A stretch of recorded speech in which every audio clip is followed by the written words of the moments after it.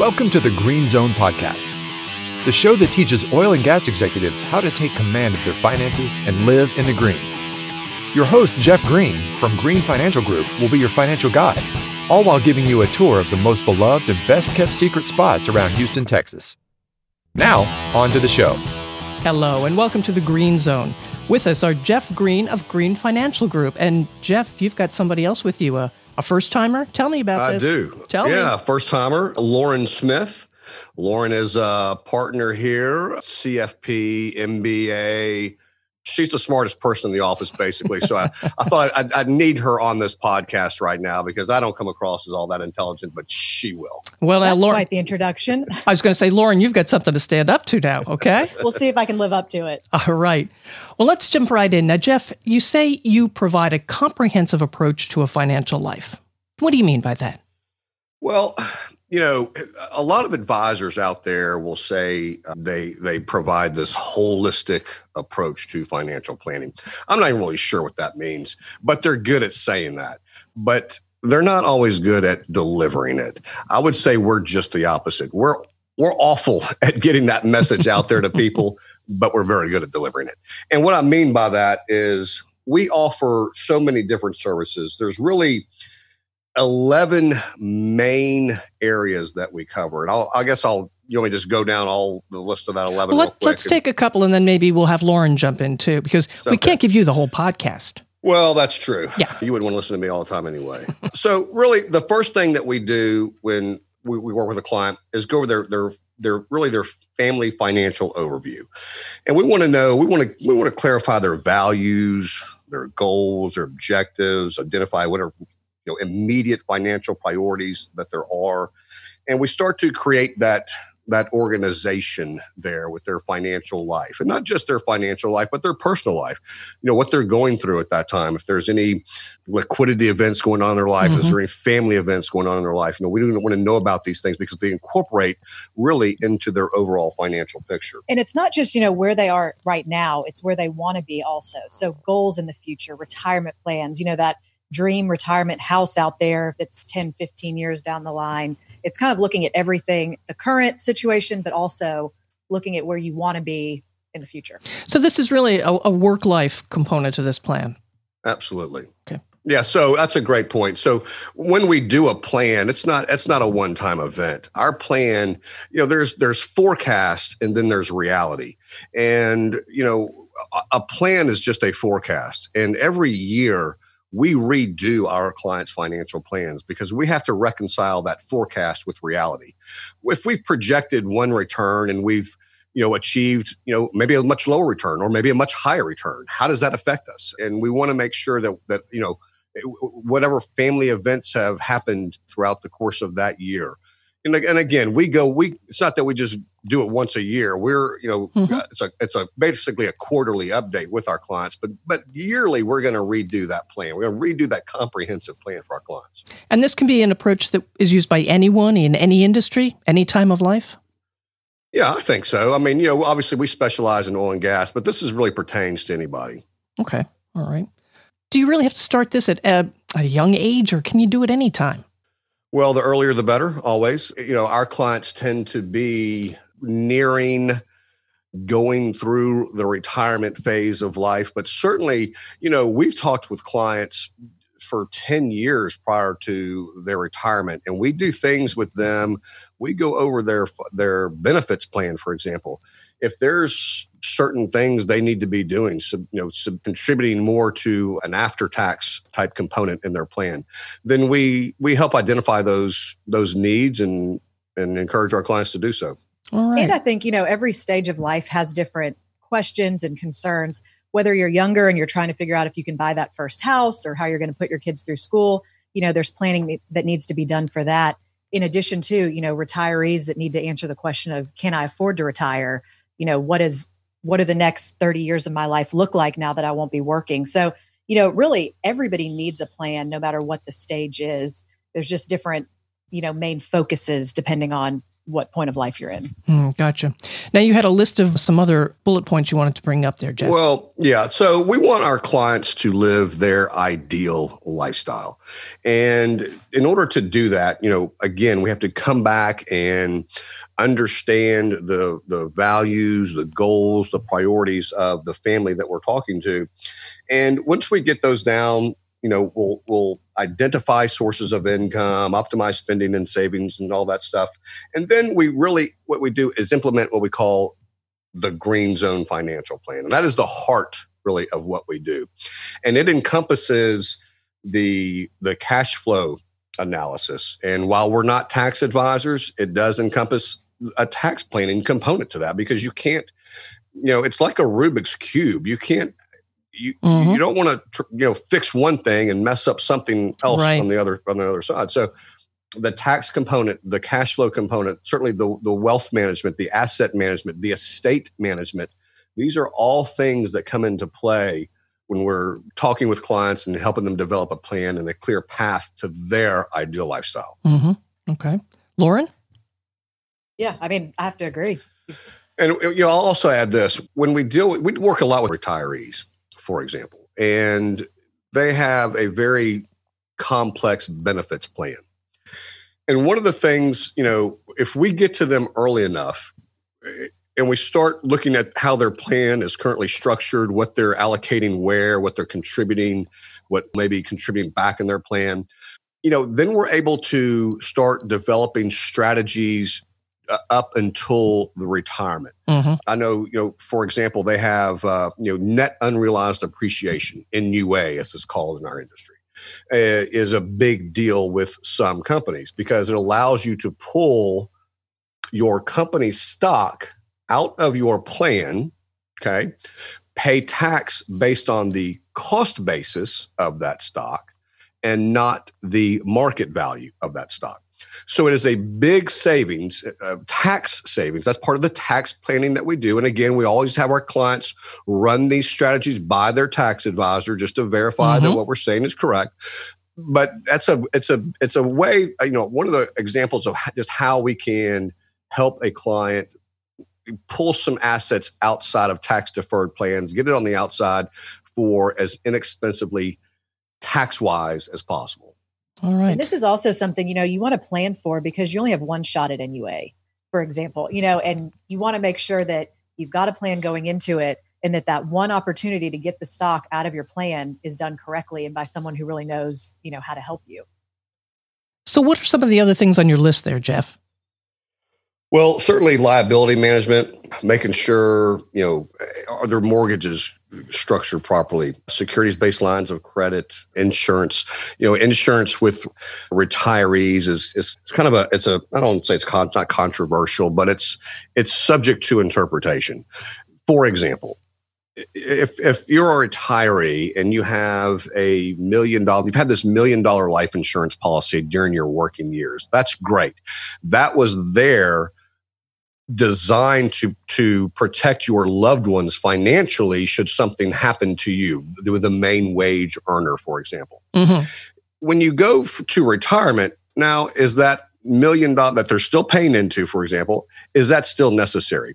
Oftentimes it is not because a retiree is now self-insured.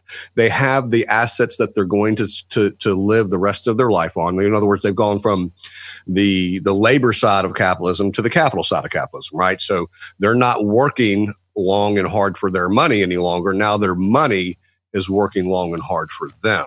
Right. So the insurance becomes more of an estate planning component than it does of an income replacing component. Does that make sense? Tell me a little bit more about that. Yeah.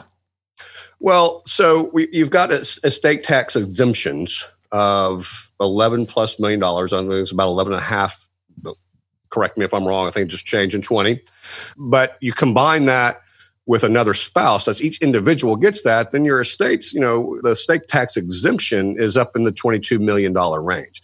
Not everybody has that kind of an estate. So it's not really, so the insurance would be used to replace wealth that would be otherwise spent in estate taxes. We don't have that problem that we used to have based on tax law changes in recent years, as big of a problem as we used to have anyway. So the insurance component is no longer really, the life insurance is, in many cases anyway, that we find is not as necessary as one might think it is. But so because they become self-insured, they fall under the estate tax exemption, and they don't have to replace the wealth that is being spent in estate taxes. And yet, as you pointed out, it can play another role too. Absolutely. It's also, it's an income replacer during our working years. So certainly, I'm in my working years. I have life insurance to protect, my family in case, something happens to me and the wages are lost. And most working people do. And that's how it is. It's when we go to retirement, when we go to the capital side of labor, then, that life insurance component isn't quite as necessary from an income replacement standpoint. All right, gotcha. Keep going down your list. This is great. Well, certainly the retirement plans, those are updated on an annual basis, like I said. We do a lot of relationship management as well. And relationship management for us means a couple of things. Again, we count among our clients some of our best friends. And that's a relationship. And we develop that relationship painstakingly. We want to get to know our clients very, very well. That is a relationship. Another relationship management component, though, is the relationship with their other advisors. For example, their life insurance guy, their CPA, their tax advisor, their estate attorney. We have relationships with their people. If they don't have a CPA or an estate attorney, then we can certainly recommend a couple to them.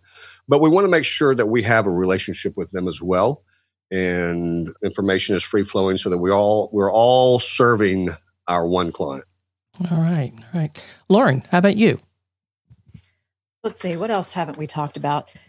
Another real big area that we focus on with clients is Social Security.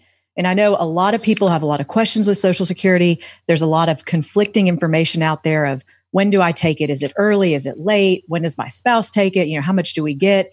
So there's a lot of planning that we do within Social Security. And it's looking at it more than just Social Security. It's looking at the whole picture. If you're taking Social Security, how does that factor into the entire financial plan? If you're not, if you don't take Social Security at 62, where are you getting that money? Maybe you're pulling it from your IRA that's then taxed at 100% versus Social Security that's taxed up to 85%. So there's a lot to look at, and it's not a one size fits all. It depends on your current situation, looking at life expectancy. And if you have a history of longevity, that comes into place too. There's a lot of different components.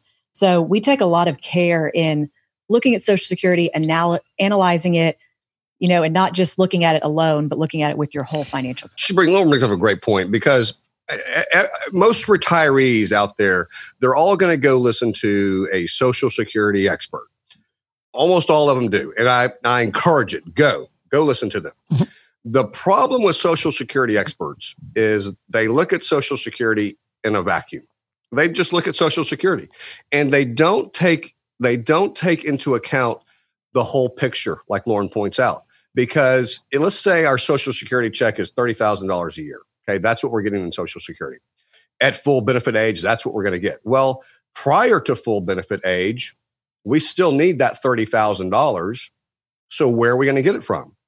Well, we're going to have to pull down from our nest egg. In other words, we're going to start killing the goose that's laying the golden egg by pulling that, what could be Social Security money, out of the plan. Now, sometimes that's the best thing to do. Sometimes it's not. Again, it's not a one size fits all, as Lauren points out. It is an individual situation and requires analysis based on everyone's individual needs. And let me just say, this sounds like it takes time to develop, time to really research and get into. Someone's not going to be able to come in, sit down with you, and then walk out with a completely finished plan. No. Right. No, it does take a series of meetings to go through and get everything done. We'll meet with people. Everyone has their own yellow brick road. We certainly will guide our clients and prospective clients down that yellow brick road, but some want to take more time, some want to get it done quicker, and we help accommodate with that. All right. Keep going. You got that list there. Another thing that I think is really important for our clients, especially as retirees, is just the cash flow management. They've been working for the last 40 years of their lives, getting a paycheck every month from the same company into their bank account, never having to think of where's the rent going to come from? Where am I going to pull that from? So once you retire, that paycheck's not coming in anymore. So it's important for us to look and decide, what the most optimal spot to pull the money from every month. Is it taking it out of an IRA? Is it pulling it from a bank account? What's the best from a tax standpoint, from a, income standpoint? There's a lot of thought that goes into that. And it's not the same every year. There might be some years where there's a Roth conversion and money comes out of the IRA and into the Roth. And there's just a lot from a cash flow planning standpoint that needs to be looked at. And do you ever have someone who looks at you and says, no, I don't want to do that? Sure. I mean, all we can do is give you the facts and figures. I'll give you a great example of that. Almost every retiree comes in and says, Jeff, I want to pay off the house. And we'll say, why? Why do you want to do that? Well, because I don't want that debt, and I'm going to feel better about doing that. And I'll say, okay. Well, here's what's your interest rate? Let's say their interest rate is in the 3.5% range, as many of them are today, 3.5 to high threes. Some debt, in some cases, is a good thing. Okay, I know that recent tax law changes have reduced the amount that we can write off mortgage interest-wise, but we still get a write-off on our taxes mortgage interest-wise. And, part of the way of looking at this is, let's say we're paying a 3.5% return or 3.5% interest rate on our mortgage.